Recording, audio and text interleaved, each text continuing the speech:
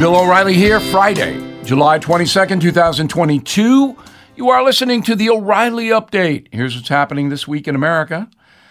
Cities on track to break historic murder rates in the USA. Half of San Francisco residents want out. Families stop dining out to cope with inflation.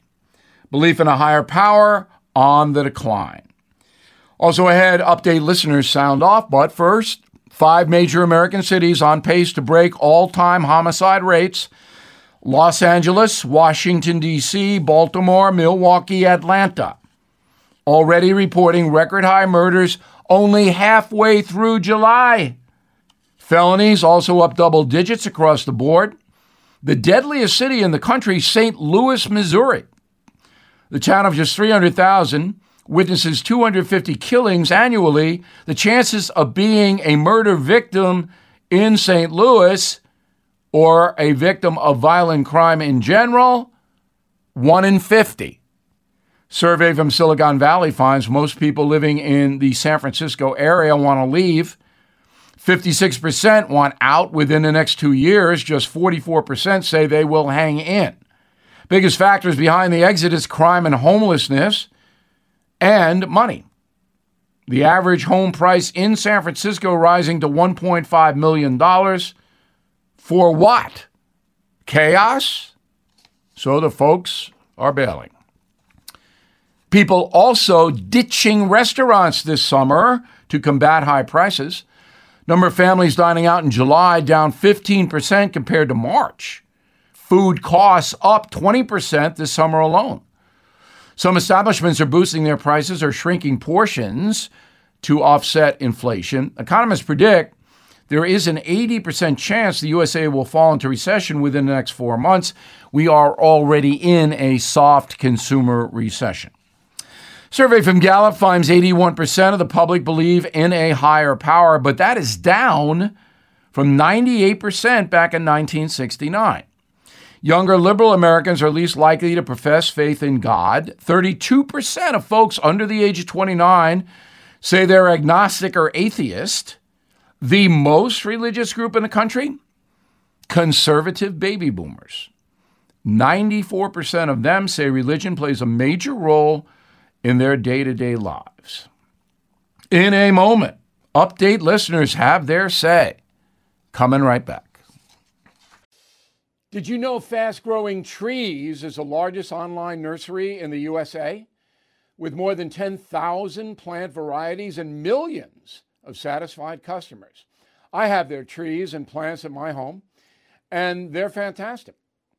Have you had your fair share of landscaping woes and wasted weekends at crowded nurseries? Finding Fast Growing Trees will be like stumbling upon a hidden treasure, believe me. With Fast Growing Trees, it's different. From fruit trees to houseplants, they have it all delivered right to your doorstep. Plus, their plant experts are always available for advice. And here's the best part. This spring, they have up to half off on select plants. And my audience can get an extra 15% off by using promo code BILL at checkout. So please go to fastgrowingtrees.com. Use promo code BILL at checkout. Time now for the O'Reilly Update message of the day. You can reach me, Bill at BillO'Reilly.com. Bill at BillO'Reilly.com. We do this segment every Friday on the radio. If you do want to let me know how you feel, please include your name and town. All right, so we'll go to Patricia in Tulsa, who writes, Joe Biden won the presidency because of Dominion software. So Patricia is putting forth that the voting machines owned by Dominion were faulty or fraudulent. Well, we'll find out, Patricia. I know you believe that, but there are lawsuits now. Dominion has sued Fox News, $1.5 billion, OANN, and Newsmax for millions as well. And if that goes to trial, there will be evidence presented. So, for example, the three news agencies would say, no, we have proof that Dominion software was fraudulent, and here it is, so throw the case out. Because Dominion says, obviously, we didn't do anything wrong, our software works fine. So, Patricia, before you make a definitive statement that Biden won the election because of Dominion voting machines, we got to wait. Now, I don't think that those cases are ever going to go to trial.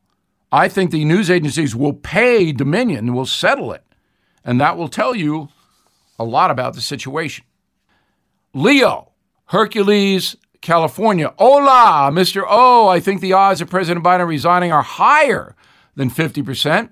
The left definitely wants to make sure a black female will become president.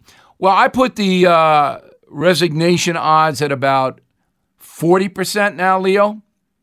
And it all hinges on whether Republicans win back the House and Senate in November in the midterms. Because if that happens, then Joe Biden is going to face impeachment inquiries over the border. And his son, Hunter, will be investigated by committees in the House if Republicans control them. So obviously nobody knows for sure, but the odds are the odds. Daphina, Lubbock, Texas. Hey, Bill, as my most trusted historian, has there ever been in our country's history another squad like the AOC-led group, as scary and radical as they are? Yes, Daphina. The communist movement after World War II was very intense.